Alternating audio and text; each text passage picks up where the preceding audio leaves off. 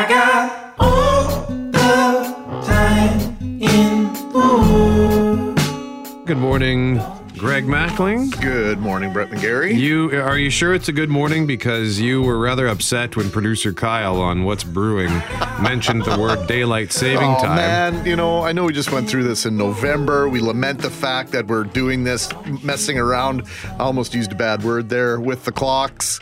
And I think it's time, as we mentioned, I think in November. You know what? Just leave it alone. Let's just leave it the heck alone.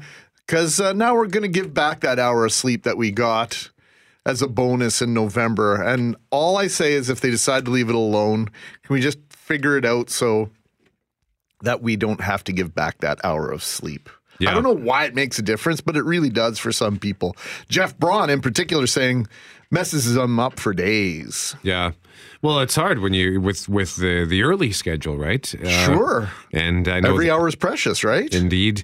And you can blame. Well, looks like you can blame the residents of Port Arthur, Ontario, which is now known as Thunder Bay, because they were the first spot on planet Earth to implement daylight saving time back in 1908. I had no idea that it was born in Thunder Bay. I guess one more reason to have a gripe with Julie Buckingham. No, it was. I think it wasn't invented there, but it was the first place that used it. But it was popularized by Germany when they introduced it in 1916. Just all right. Some quick trivia on that. All right. Well, see, Saskatchewan, you know how I feel about Saskatchewan. They've got it right. They don't mess around with the clocks. Although they did in 1914, Regina implemented daylight saving time. Yeah, I know. It's bizarre. They haven't moved it. Audrey asked me, have you never traveled? Yes, Audrey, I've traveled plenty. And jet lag is a real thing. And changing your clock is a real pain in the neck. And it's bad for your body. There are endless scientific research studies to back that up. It's just time just to leave it the heck alone. And which one would you leave it at? Whichever one doesn't cost me any sleep. Probably when we change it on Sunday, that's probably actually where we should leave it. Yeah. I think, right? Because we like to have the light in the evening, whether it's in the winter or not. What difference does it make if it's dark until 9:30 instead of 8:30 in the dead of winter? I'd like to have a little bit of daylight on my way home if I'm working a 9 to 5 shift as opposed to going to work in the dark and coming home in the dark. Maybe we could have it one or the other for people who are working a traditional 8-hour day. I don't know. Not an expert on it. I just want them to leave it the heck alone because this really surprised me. I didn't realize it was coming up so quickly. Yeah, I forgot it. Yeah, it's just one of those things that I hadn't thought about at all. But as soon as you started to panic, I thought, really? Oh, it is. Yeah, it's March.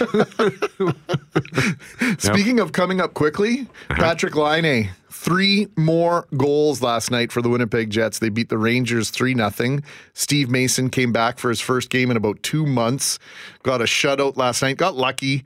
But you got to be good to be lucky to be good. Laine now has 13 goals in his last 9 games. Really? He's within 2 goals of Alexander Ovechkin for the league lead in goals. He's got 38 on the season. Ovechkin, if your math is not that good, I'll do it for you, has 40. The Jets now have 3 wins in a row. They're 5 of their last 6, 8-2 in their last 10 games.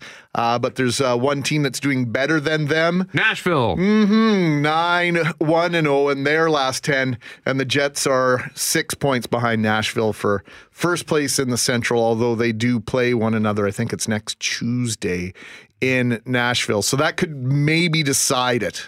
Really? In terms of who will get first place in the Central. 16 games left for both teams. Playoffs coming up quite quickly here. If you thought the change in clocks was coming up quite quickly, there are only about 5 weeks left in the National Hockey League regular season. Oh, that's exciting. Yeah, Nashville having won 9 in a row. That's is that common? No.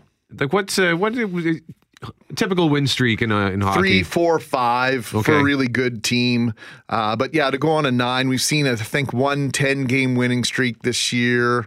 Florida lost in overtime last night. They'd won 6 in a row. Yeah, a healthy winning streak's about 6 or 7 games, but to rattle off 9 in a row, the timing for the Nashville Predators, pretty good. Not too great for the Jets, but I think most Jets fans would take them finishing in second place in the Central Division. I think that'd be a comfy place for them. Give them home ice advantage in at least the first round of the playoffs, and then see how it all susses out from there.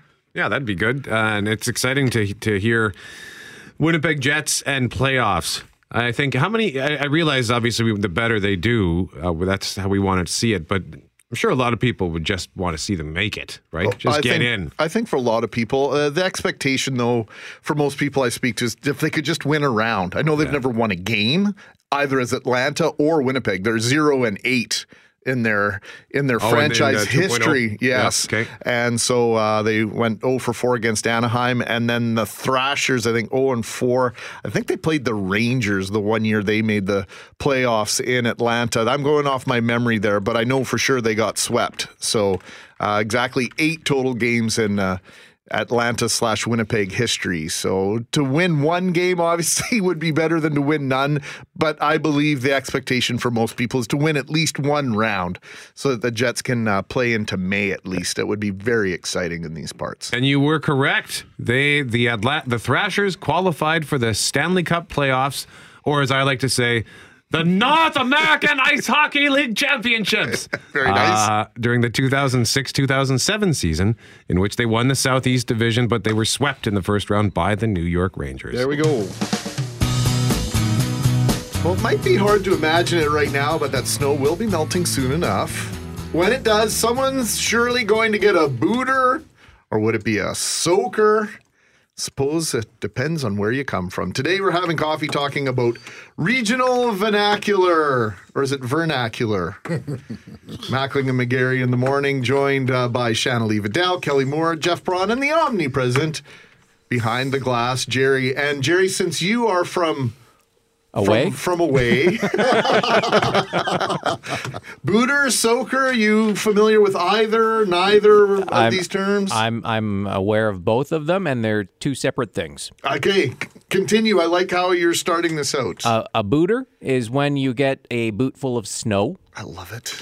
A soaker is when you step in a puddle and get a boot full of water. I think it's so simple. Yet some of the brightest minds in Winnipeg have been debating this on social media for about 3 days now. I propose that they don't necessarily have to be synonyms for one another. They are two separate things, and the conversation sort of stopped.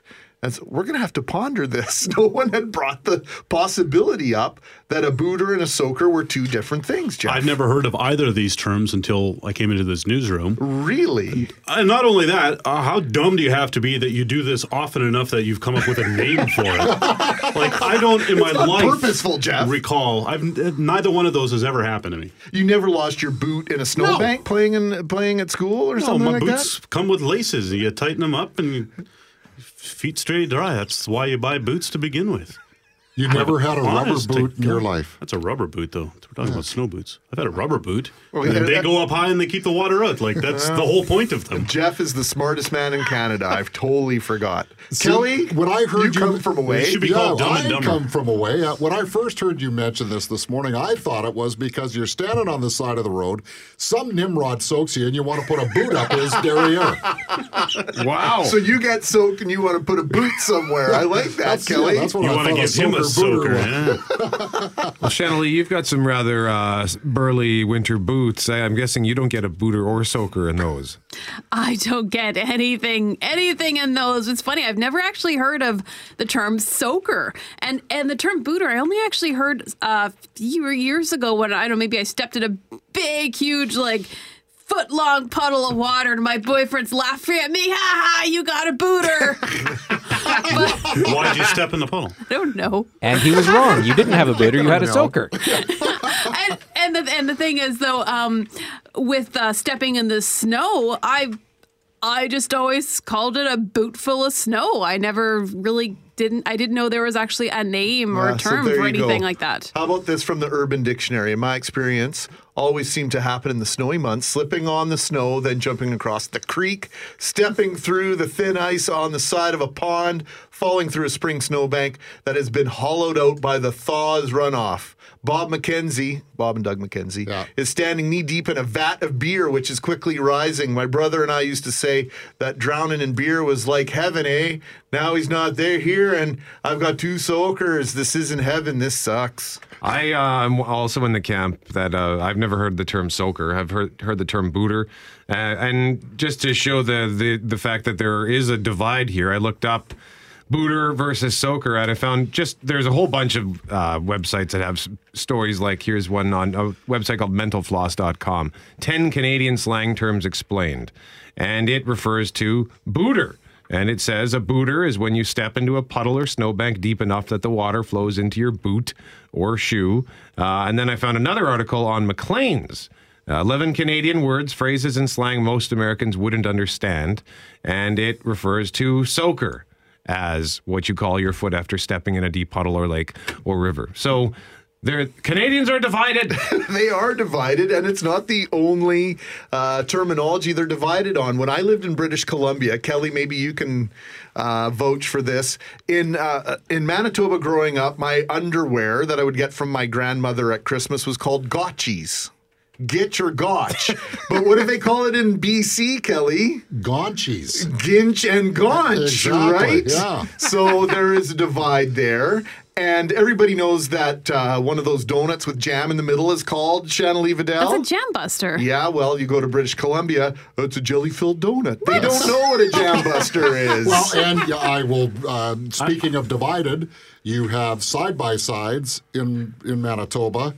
In BC, they are referred to as duplexes. Right, or semi-detached in Toronto, they'll call them, semi-detached, right? Yeah.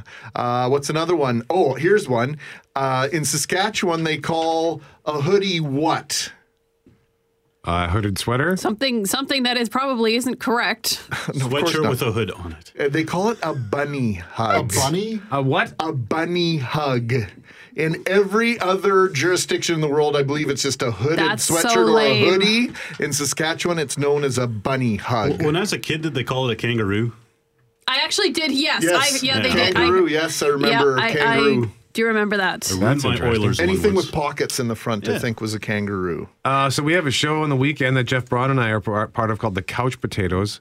Jerry, would you rather it be called something else? I love Chesterfield. Yeah? The Chesterfield potatoes.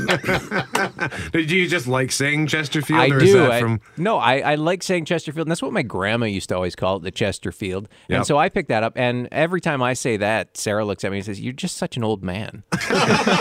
Chesterfield. Is that just an old British thing? My grandma so. and my mom called it too. They're from New Brunswick. I thought it was a New Brunswick. I thing. think it's it's an because old people thing. Yeah, they were Chesterfield. made in Chesterfield. What's that, Jerry? Old people. They were made in Chesterfield, so they called them Well, Chesterfields. there you go. And what about, I brought up this idea that maybe there was a certain type of sofa, couch, Chesterfield, whatever you call it. A divan? Davenport. Yeah. That was named after Winnipeg, Brett. Yes. And you seem to find some research that sort of justified my belief. Yeah, if you in order to find it on Google, I put Winnipeg couch in quotes, and then it gives you a couple of hits, but it's all the same definition, and it is defined as a simple couch having no back or arms that can then be converted into a double bed. So you just sort of push one side down and it pops open into a quick bed. Like a futon? Kind of, yeah.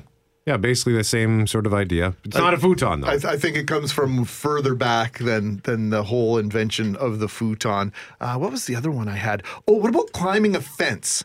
Did you ever call it hucking the fence or chucking a fence? No. Oh. No. Hucking the fence Hucking sounds... the fence, right? That sounds familiar. Jeff? Yeah. No. Because when you're a little kid, if you get mixed up on the words there, Yeah. Well, one we're you wanna mixed up stay on away the from. business end of the fence. Here's what about Devil's Night and Gate Night? Yes, of Yeah. course. Gate night and Devil's Night. I'd are- never heard of Gate Night until I moved here. There It was you always go. Devil's That's a Night. Winnipeg thing. I never Knock heard of it Knock either. Ginger. Here it's Knock Knock Ginger, but when I was a kid, it was Nicky Nicky Nine Doors.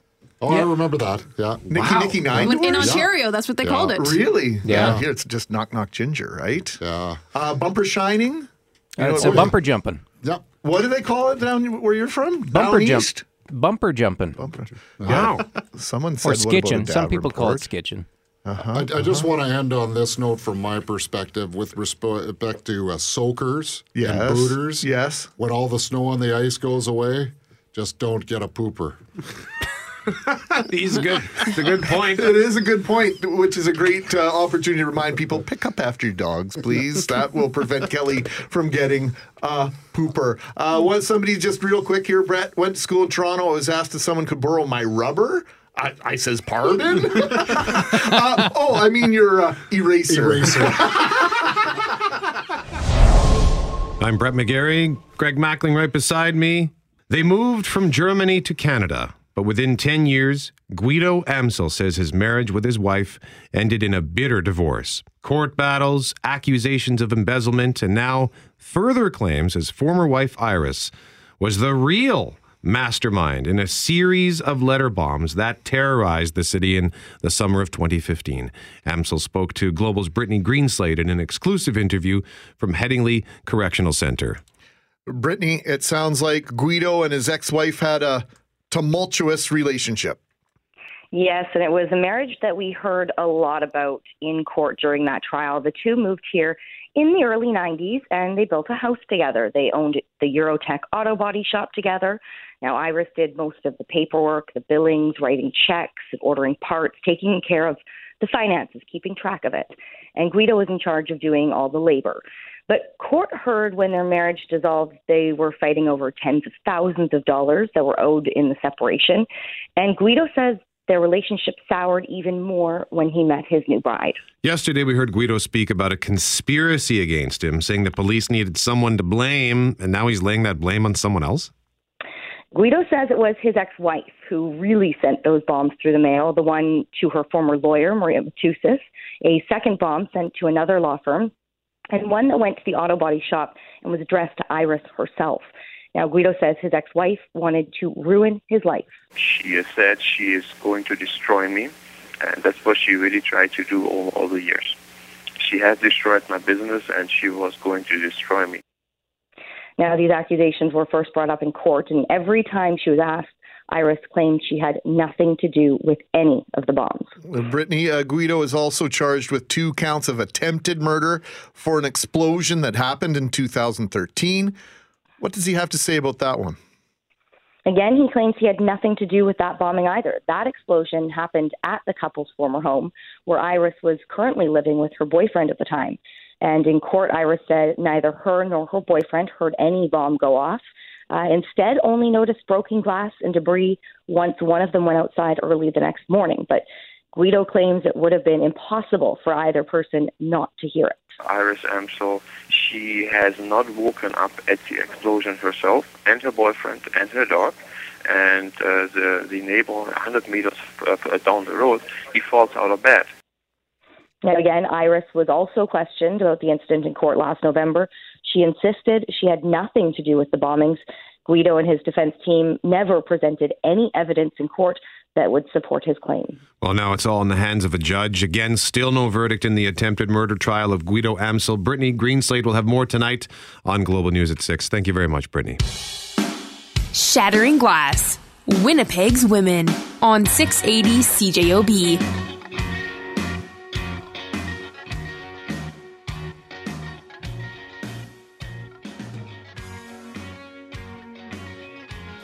Brett McGarry with Greg Mackling. If you are just tuning in for the first time this week and are not familiar with Shattering Glass, Winnipeg's Women, this is a series that we began yesterday and we're going to continue it throughout the week. It's a series that is looking at women living in our city.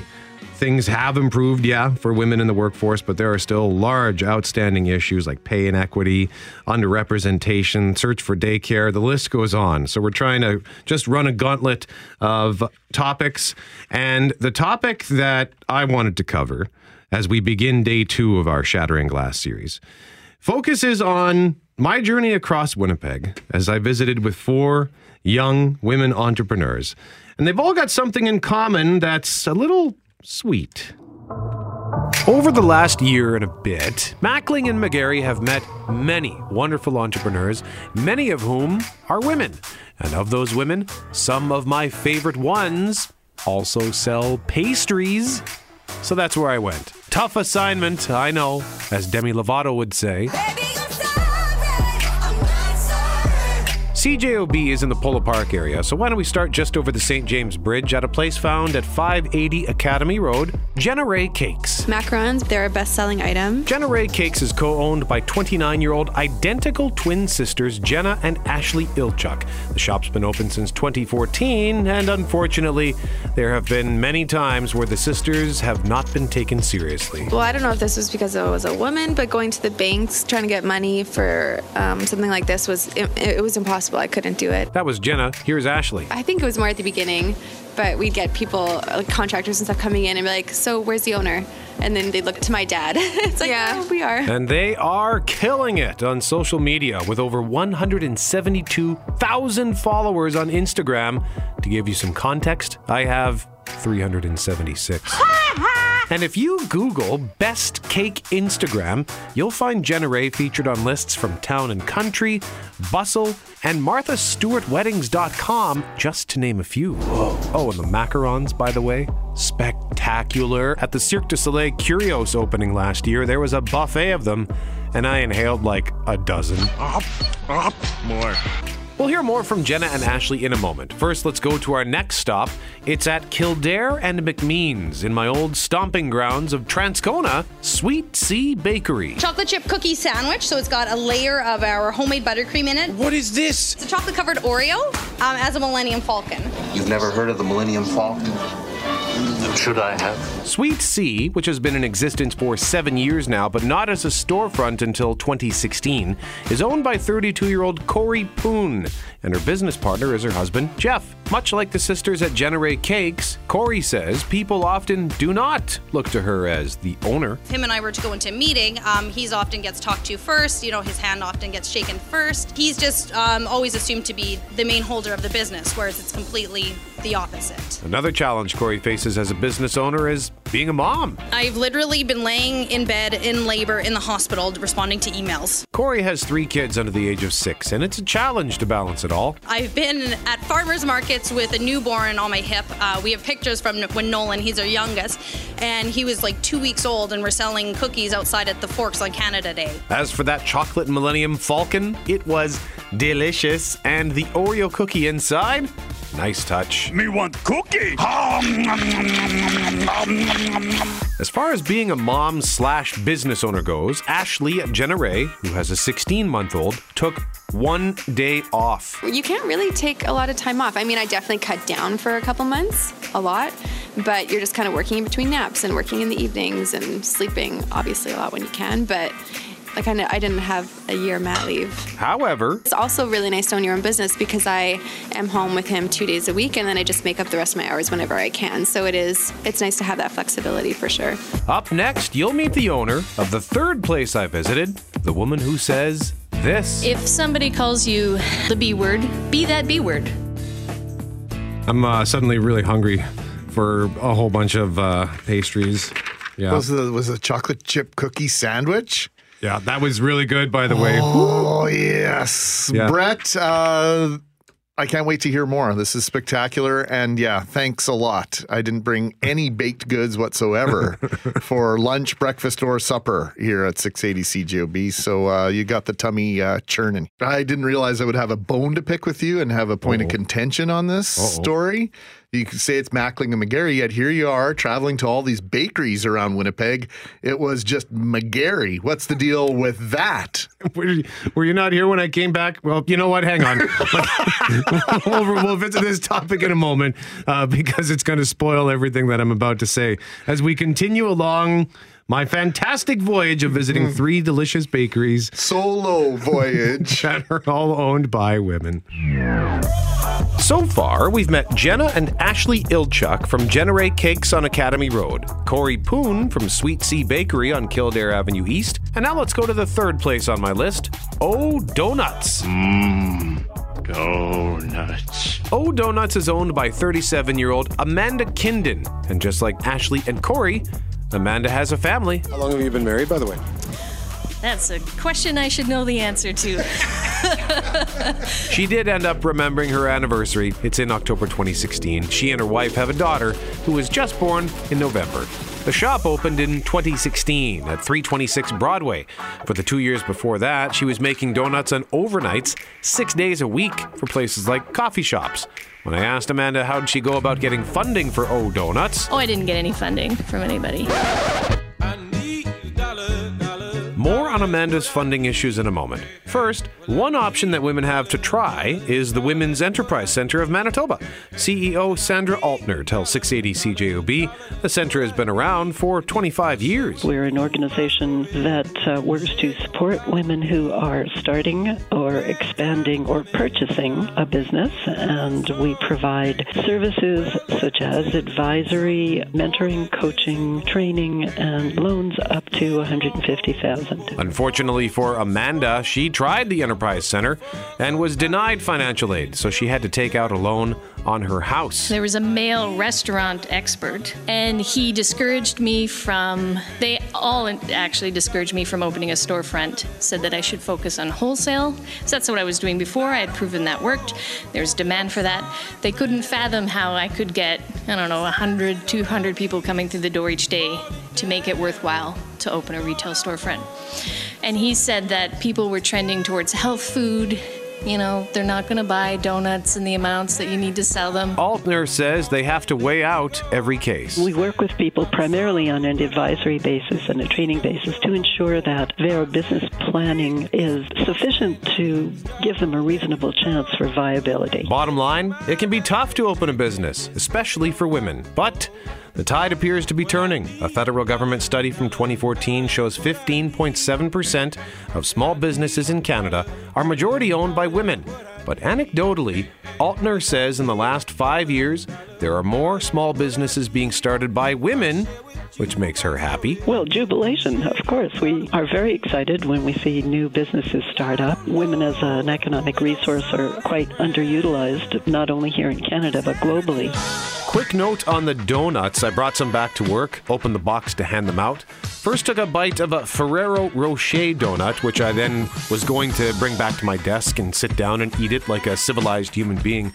But it had this chocolate filling, which I wasn't expecting. So I just stood there in the middle of the room, sucking this thing back while pieces of chocolate were falling all over the floor from the top of the donut. It was so good. So to wrap this up, Jenna Ilchuk from Jenna Ray Cakes would like to see more women work together. I feel like some women have the tendency to tear other women down, but I feel like that's moving away from that with kind of supporting other women in business, but it's still there. So I think kind of focusing on that and trying to support other people, even if they're in your own field, like there's enough to go around. There's no need to be that cutthroat competitive. I think it's nice to build each other up rather than tear each other down. Corey Poon from Sweet Sea Bakery says, if you're looking to start your own thing, don't take any crap. I've gone into bank meetings before when I was looking for financing, and I literally got told to my face that if I was a man, there'd be no issue approving my application. But considering I was a mom and high risk because I got 3 kids, if I was to get approved, I would have a higher interest rate or something like that. And I just love being, being someone who's showing that you can break through.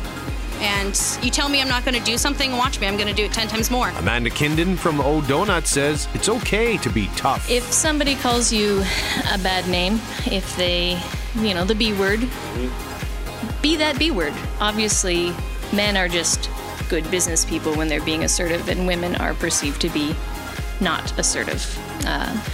But you have to stick up for yourself. Nobody else is going to do it. And finally, I asked Ashley Ilchuk what she would say to anyone who still won't take her seriously for being a woman. Get with the times. More on their stories with extended interviews at cjob.com. Outstanding and inspirational as well, Brett. You noted, I think, in the first segment that you and I have done our best to highlight small business successes in our community, and these women are really making a difference. They are giving Winnipeg a new energy. They have boundless amounts of energy themselves, and it really resonates with their customers, and it really bled through in the conversations you had with them. Yeah, and that's it just kind of occurred to me that as I was thinking about the various entrepreneurs that we've spoken to over the last, since the fall of 2016, and the majority of them are women. And I wonder, and there's no way to prove this, but I bet this has something to do with it. But in the last 5 years, all of these young businesses there's a real sense of collaboration and community, and I think that probably has a lot to do with these women working together, and they're encouraging people to work together rather than be, as Jenna pointed out, there's no need to tear each other down. Let's work together. We don't have to be that super competitive or cutthroat. A couple of extra things worth noting: Generate cakes on top of the macarons being yummy, which they really are. They also gave me a cupcake as I was leaving the shop, and it had a half-inch of icing on it with sprinkles, and it was so good. It was just kind of bouncing as I ate it in my car. Bouncing for joy? I was just like, this is so good. Sprinkles are flying all over my car. So thank you very much, Generate Cakes. And then Sweet Sea Bakery. They've actually, their signature item, and I didn't mention this in the piece, but they've got this candy sushi. Right. Which there's a picture of it at CJOB.com. It's not sushi that's been turned into candy. It's candy that looks like sushi. It's tasty, and it ships all around the world, so that's neat. I remember when Corey came to visit us the first time, and she showed us pictures of this. First of all, I was bothered that she didn't bring actual examples, but the pictures were delectable, and the idea that you could be so creative with candy and these creations, it's absolutely mind-blowing what these ladies are doing. Yeah, the creativity on display in all three shops. Oh, donuts, for example. I was happy about this. They had a bunch of offerings for vegans. What? So I brought one back for Behind the Glass Jerry because we never get to bring them stuff because it's always pizza or, I don't know, stuff you can't eat. What did you think of the vegan donut? It was amazing. Yeah? Good. Yes. They had three different kinds of donuts for vegans. So they use margarine instead of butter. Well, we had, you brought a Jam Buster, was in that collection. Mm-hmm. And talk about overloaded with jam. It just oozed out of this Jam Buster and real raspberry jam. It was so amazing. Right. That's right. When Diana brought in some donuts. Oh, I had to stand over. I had to stand over the box like you. My intention was to get it back to my desk. Was not happening, man. They're so good. I should also point out as well, as I mentioned, extended interviews of all that I did with all three shops can be found in my story at CJOB.com. And in particular, I wanted to point out as well the Yo Donuts piece with Amanda. She talks about not just the challenges of being a woman, but also a gay woman. And her wife is of a minority race. So there are some challenges associated with that. And there are some transgender things that we discuss. So there's still a lot more information available at our story at CJOB.com. And I also just want to thank all four of these great women, Jenna and Ashley Ilchuk, Corey Poon, and Amanda Kinden, for showing me such wonderful hospitality as I visited their shops for the first time. You know, most of the interesting people, Greg, that we meet while doing our job, most of them are usually in studio with us. Right. So it was nice to go see them and see their shops and sample their delicious stuff. I mean, I'm normally a potato chips kind of salty snack guy, but this has definitely given me a sweet tooth because it was all just so good. I feel like I've never had pastries until the last couple of weeks. Well, because these are freshly made. They're in a storefront. They've only gone feet, not miles, right? Par, baked somewhere, started elsewhere, finished here. This is start to finish in the facility that you're visiting. And you used a word in your closing statement there that I think sticks out for me as the key to really being successful in business, and you can use it in different areas, and that's the word hospitality. That resonates with people. It makes people feel welcome, and you're inclined to go back again and again when you are treated hospitably. Yeah, and Corey, actually, she said that she considers Sweet Sea Bakery, which is near the edge of Transcona. She destination, right? Yeah, she says it's her neighborhood bakery. For more stories, go to CJOB.com and search Winnipeg Women. 1, 2, 3.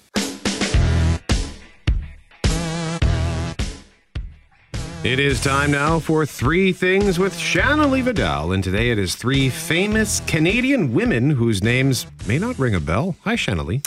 Good morning, Brett. Good morning, Greg. Coming in to make us feel stupid, are you, Shannalee? My pleasure. Probably pretty simple, too. My pleasure, she says. Well, As you heard in Jeff's newscast, in honor of tomorrow being International Women's Day, Ipsos released a poll on behalf of Historical Canada. You might be familiar with them. They do those heritage moments on TV. Right. And so it was to find out how familiar we are with the achievements of famous Canadian women in history. All right. Now, there were 15 women listed on their list. 40% of people surveyed hadn't heard of any of them. Now, hold on. Now, 40% of people, men and women, had not heard of them. Men and women surveyed hadn't heard of any of them. Just want to make that clear. And at the top of the list, we have Emily Carr with 38%. Lucy Maud Montgomery, she wrote the Anne of Green Gables books, 27%. This surprised me. Nellie McClung, only 16% knew what Nellie McClung was famous for. So I thought I would take a look at the women who are actually at the very bottom of the list and tell you a bit more about why they are great Canadians. I like the way you're thinking. So now starting at the bottom, 1%, we have Fanny Bobby Rosenfeld. She's been referred to as Canada's female athlete of the first half century. Rosenfeld's family came to Barrie, Ontario from the Ukraine in 1904 when she was an infant. She competed in the 1928 Summer Olympics in Amsterdam, winning gold in the 400-meter relay and silver in the 100-meter. She was an accomplished athlete in other sports like basketball, hockey, softball, tennis. And here's something I love about her. She was actually called Bobby because of her hairstyle. It was a bob, obviously. Okay. I thought maybe you were going to tell us that's why it's called a bob haircut because of, okay. Anyways, in 1996, she was inducted into the Ontario Sports Hall of Fame. And there's also an annual award named after her. I think it started in 1933, and it's given to Canada's Female Athlete of the Year. It's still being given out. And Rosenfeld passed away in 1969 at the age of 64. Okay, so she passed away in 1969. And they didn't put her into the Ontario Sports Hall of Fame until 1996? That's correct. Shame on you, Ontario. Very surprising. Okay, who's number two? The second least famous woman that you've never heard of that you should have? This one on my list, she's also sitting at 1%. It's Inuit artist Kenujuak Ashuvak. She was born in an igloo in an Inuit camp in Baffin Island in the Northwest Territories in 1927. She passed away in 2013. In 1966, she moved to Cape Dorset, Nunavut. That's where she started doing a lot of her drawings and soapstone carvings. Now, you've probably never heard of Ashuvak, but I'm sure you've seen her art. Last year, there was a $10 bill that came out in honor of Canada's 150th. Ashuvak's owl print is featured on it on both sides. Her art was also featured on the 1999 Millennium Quarter series, the April edition. I don't know if you remember that. I do, There's an actually. owl. That was her. As well, Canada Post issued stamps with her art several times. She's received honorary doctorates, was appointed as a companion to the Order of Canada, also has a spot on Canada's Walk of Fame. Right on. So, yeah. Let's go to number 3. Number 3, this one, she has a little bit more. 2% of Canadians were familiar with her achievements. Marianne Shad Carey, she has ties to both Canada and the U.S. She was of African-American heritage, born in 1923 in Delaware to free parents, and her parents were very involved in the Underground Railroad. She decided to follow a similar path, went north to Canada, settling in Windsor, Ontario. She became a publisher, journalist, lawyer, teacher, anti-slavery activist.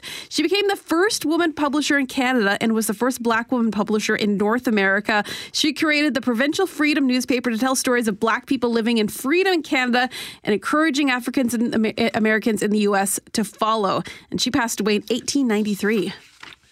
That's I would be among those who had not heard of those 3. So thank you, Shanley, for shining a light on all their wonderful achievements. They're such interesting ladies. I'm looking forward to hearing about all the other ones we didn't really know very well.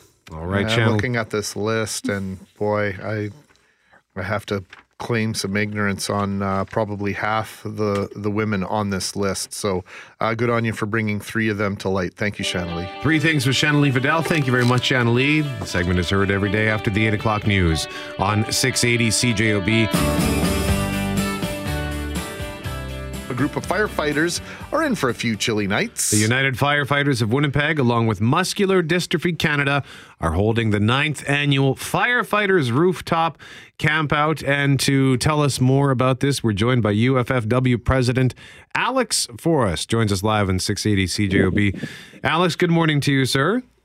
Good morning, gentlemen. Are you on the roof? You know what? I'm at the fire station. We were just on the road. We were doing our annual road toll where we were collecting money for the charity. So you'll be heading back up on the roof, Alex? We're really trying to pin you down here. I will be going up on the roof here in a second here to see how the guys are doing, but everything's going very well. We had a record number of firefighters out this morning helping us raise funds as we had Fill the Boot campaign going on Osborne Village this morning. Why muscular dystrophy, Alex? Well, muscular dystrophy has been one of our major charities. We support over a dozen charities here in the city of Winnipeg, but muscular dystrophy we've been supporting since 1954.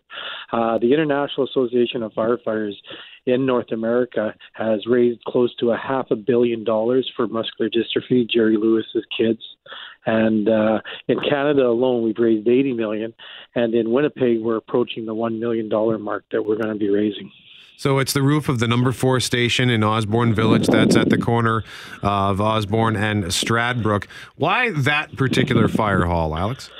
Well, you know what? It has a lot of traffic movement. It's easier to collect funds. And the major way that we do this is we have firefighters that get out and we do what's called Fill the Boot, where we're going to see firefighters on the intersections of Osborne. And every time there's a red light, we go out and we get funds from people in cars and such. And that's the main way we raise funds this week. Last year, we raised about $100,000 from this endeavor, and we're hoping to beat the sum this year.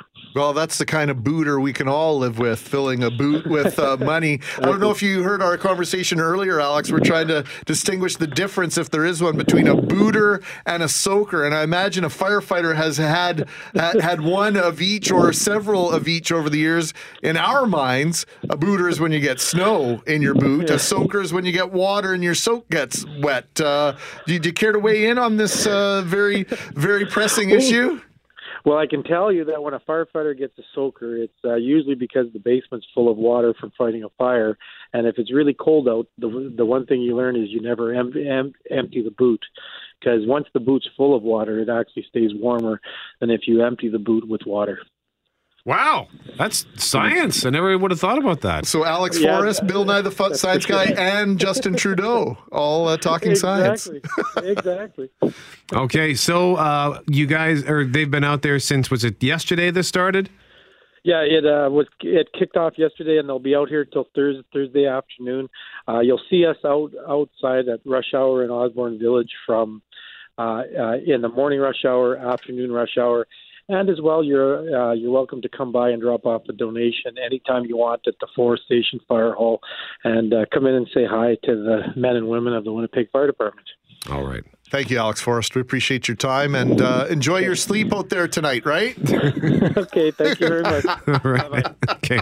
Alex Forrest is the president of UFFW. Again, they're trying to surpass the $100,000 mark in support of muscular dystrophy. They're at the roof of number 4 station in Osborne Village. They started yesterday, and they're going to be there until March 9. So good for the firefighters for doing this or getting out on that roof. And that's that particular fire hall, is it fair to say, safe to assume, in terms of visibility, is easily the most friendly as far as being a part of a neighborhood goes? Without question. And I actually, surprise, used to deliver milk there one summer.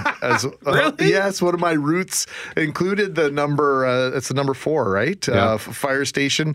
And about 5 o'clock in the morning, I would tiptoe and walk right into the fire station, past the sergeant who might be manning the door, and then go right in the kitchen, put the milk right in the fridge. That was the highlight of my day, actually, at the beginning of the day.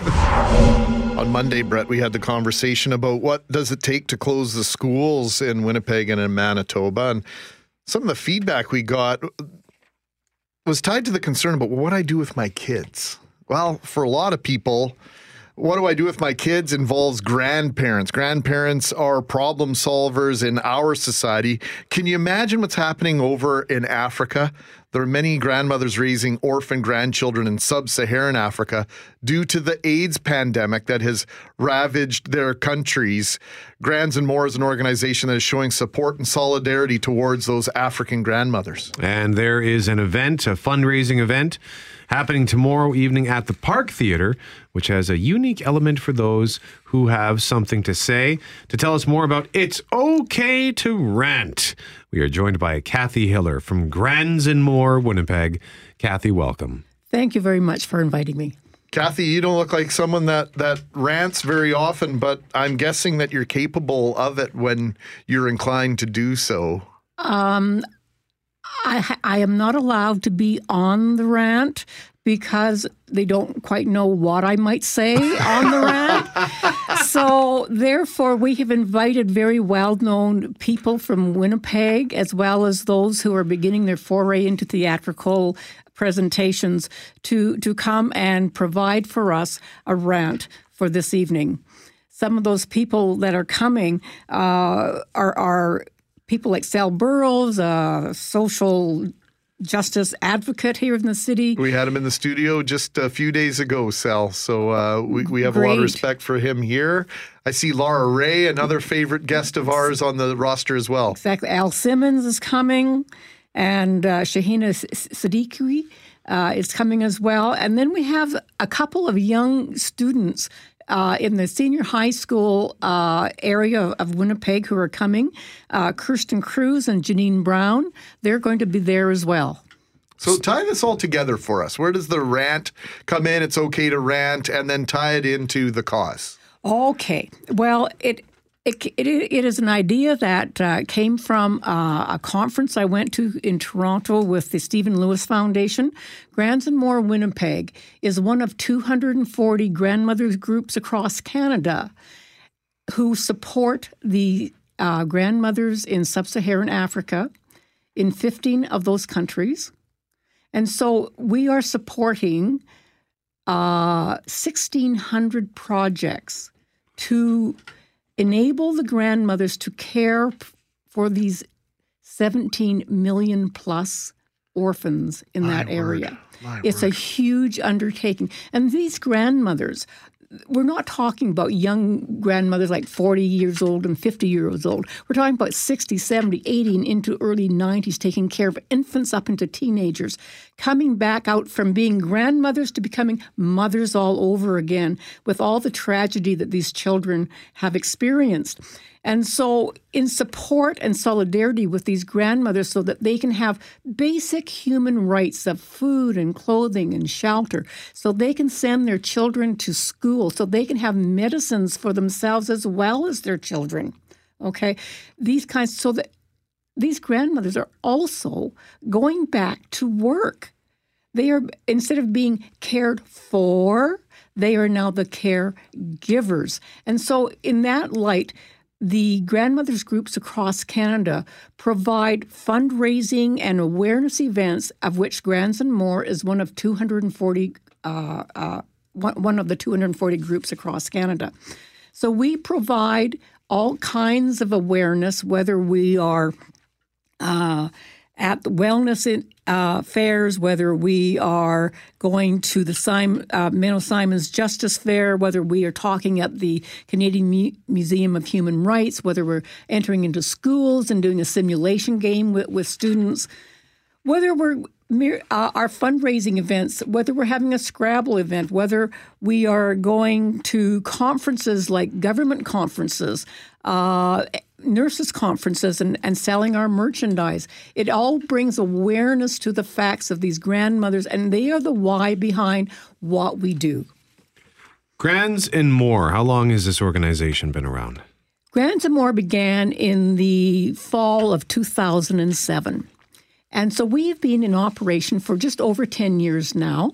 And during that 10 years, we have put on various numbers of great events, one-of-a-kind events, and one which you may know about, which is going into its fourth year now. It's the Art from the After Sale. And that's where we invite people to give us the pictures off their walls that they don't want anymore, and we take them, we sell them at bargain basement prices. Well, with that an event, Grants and More has been able to raise over $500,000 towards the support of the grandmothers in sub-Saharan Africa in the last 10 years.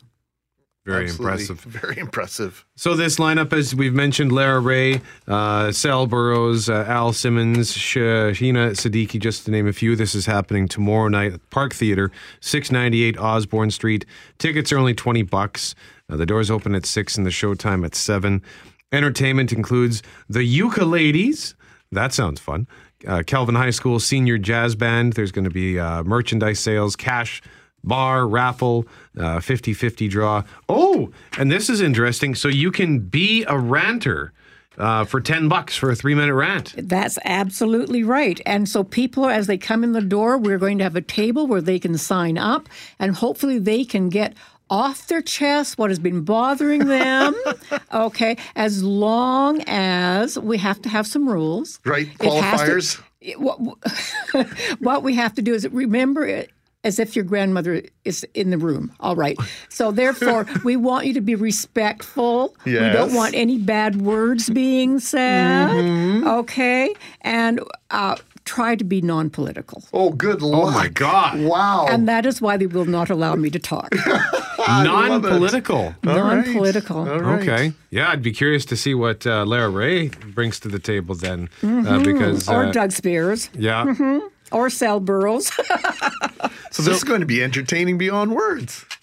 It is. It truly is. We are really looking forward to this evening and hoping that it will be a sellout occasion tomorrow evening.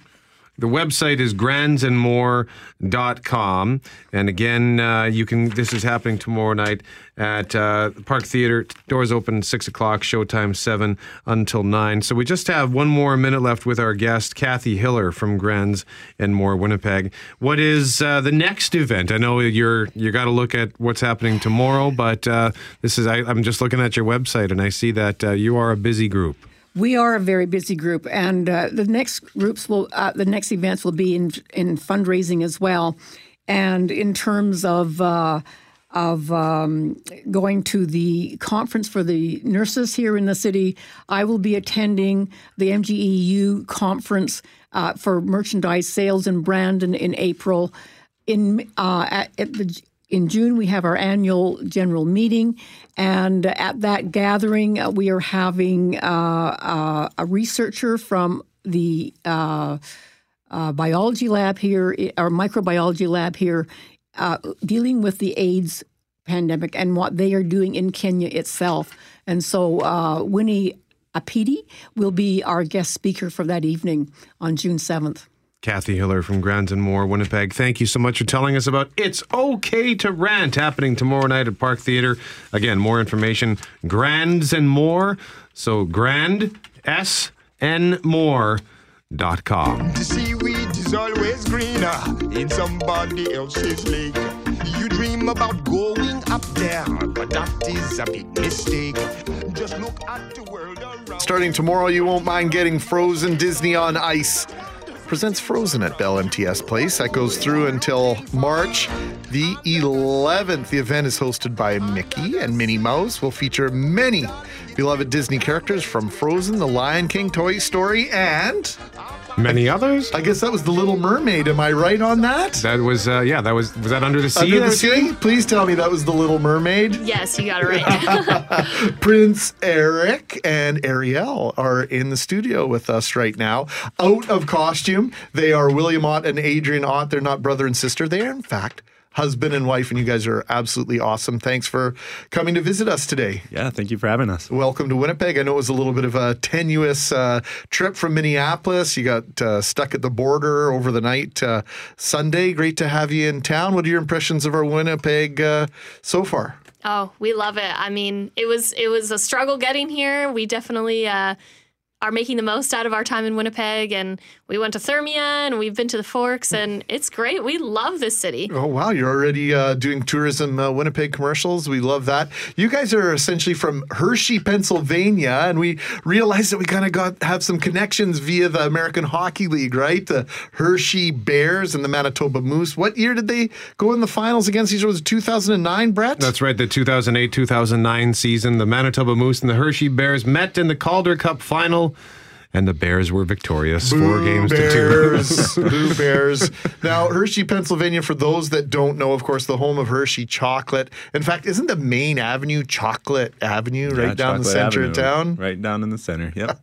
Fantastic. So how long have you guys been skating? Tell us a little bit about yourselves. Yeah, this is our 4th year with the show, but before that, me and Adrian met in 2010. I was a hockey player at the time, and she was a figure skater. And she wanted me to start figure skating. Well, actually, I wanted her to start playing hockey first. And she said the only way that's going to happen is if I figure skate. So we kind of switched sports, and she won. And we did an audition with Disney on Ice, and here we are 4 years later. Isn't that something? And you got married. Your wedding took place in a spot that is rather conducive to what you do. Yeah, actually, we had been engaged for about 2.5 years, and being on tour, it was kind of difficult to plan a wedding. There was really no right time, and we wanted our family to be there, and we met some pretty special people on tour, too, that felt like family, and we wanted them to be there, and we had an opportunity to get married on the ice in Pittsburgh after a 3-show day, so we were tired, and it was exhilarating, and our family could be there. They drove. It was only about 4 hours away, so it was perfect. You're testing my arena knowledge. PPG Paints Arena in Pittsburgh? We've got the new name, too. It was, it was Mellon Arena at the time? Console when we got married there. Yeah, it's only been through about 3 name changes, that rink in Pittsburgh. Well, what an awesome place to get married. I would have been down with that. Very apropos for you. How did you get into figure skating, Adrian? I just went with a group of friends when I was around 10 years old and really loved it and have loved it ever since. So the fact that you guys you mentioned 3 shows in a day, 8 shows in 4 days here. You've got a show tomorrow night, a show Friday night, and then 3 shows on Saturday, 3 shows on Sunday. That sounds awfully grueling, is it not? No, I mean, it's not. Obviously, it's a lot of shows, and sometimes we do more, sometimes we do less, but every time, no matter how many shows we're doing, it's great because you get to see a different crowd every day, and you get to perform to new people and see new smiling faces, so it doesn't matter if you're doing 5 shows or 12 shows in a week. It's all fun. Yeah, the magic of Disney, it's inexplicable almost, right? I've taken my kids to Disneyland and they're so immersed in the whole world that has been created, and to have it come to Winnipeg is kind of a neat thing for a lot of kids, and you obviously seeing this on tour all across North America. If you can't get to Florida or California, this is a great compromise for a lot of people. Exactly, and we definitely try to bring the magic and try to make the kids feel like they're actually in Arendelle and they're actually on the side of the North Mountain with Elsa. It actually snows inside. I know we've gotten a lot of snow this week. People might be sick of it, but I think it's a lot more fun and a lot more magical for your kids when it's happening indoors and they get to see Elsa right there, right in front of their faces, and get to sing along with them and dance along in their cute little Elsa and Anna dresses. So how elaborate are some of the costumes that are being worn by your cast? I'm wondering if it makes it difficult to skate. No, I mean, back when we built the show, they take a lot of time to make sure that we have costumes that work for us and that are obviously beautiful. Some of my favorite dresses and costumes overall are in some of the numbers, like the coronation scene in the show. They have beautiful dresses in there. The guys have beautiful. What are they? Tuxedos. Yeah, like tuxedo kind of things. And ball gowns. Yeah, ball gowns. And it's just a great number to look at. They're all decked out in rhinestones and crystals, and it's a great thing to see. I think a lot of us remember ice capades from when we were kids, right? And the lighting technology, the sound technology is dramatically improved over the last 15 years in arenas. So that whole immersive experience has really changed since, dare I say, since we were kids. Yeah, definitely. I know we get to watch a show maybe 1 or 2 times a year, and it gives me chills watching it. There's just some points in there when Elsa is performing Let It Go that is just a show-stopping part. It gives you chills, and I mean, just the way that they did the lighting and the ice, and it's just amazing. You have to go see it for yourself. William, what does anybody, like when you're doing a schedule like this that is so busy with so many shows, what happens if someone gets hurt, God forbid? Yeah, I mean, with having an athletic lifestyle, and you're always prone to getting injured or sick, but everyone in the show is so prepared and so well-knowledged in everyone else's show tracks that if someone goes out, someone else can easily take that spot and cover for them, just like you would do in any other job. You kind of cover for each other and are prepared to do that job. So there's obviously a tremendously large traveling cast, crew, etc., traveling by semi-trailer and by bus. But you two have taken a decidedly different approach to traveling around North America. Tell us a little bit about that. Yeah, we have a car on tour, so we decided because we're playing just a North American tour that we would have a car, and a lot of the cities were only like a few hours drive. So it was just something that we felt like would enhance our tour experience for the year, and we like to go on side trips and make the most out of being on tour together. So we like to go hiking and stuff out in nature, and sometimes that can be far away, so having a car just makes it so much easier and enjoyable. Wow, what a great way to embrace this whole thing, William, and to turn this into a real, genuine adventure, right? Versus something that I imagine could be a real grind if you let it be. Yeah, obviously, like Adrian said, we like to do a lot of different things on our days off, like to hike, like to ski.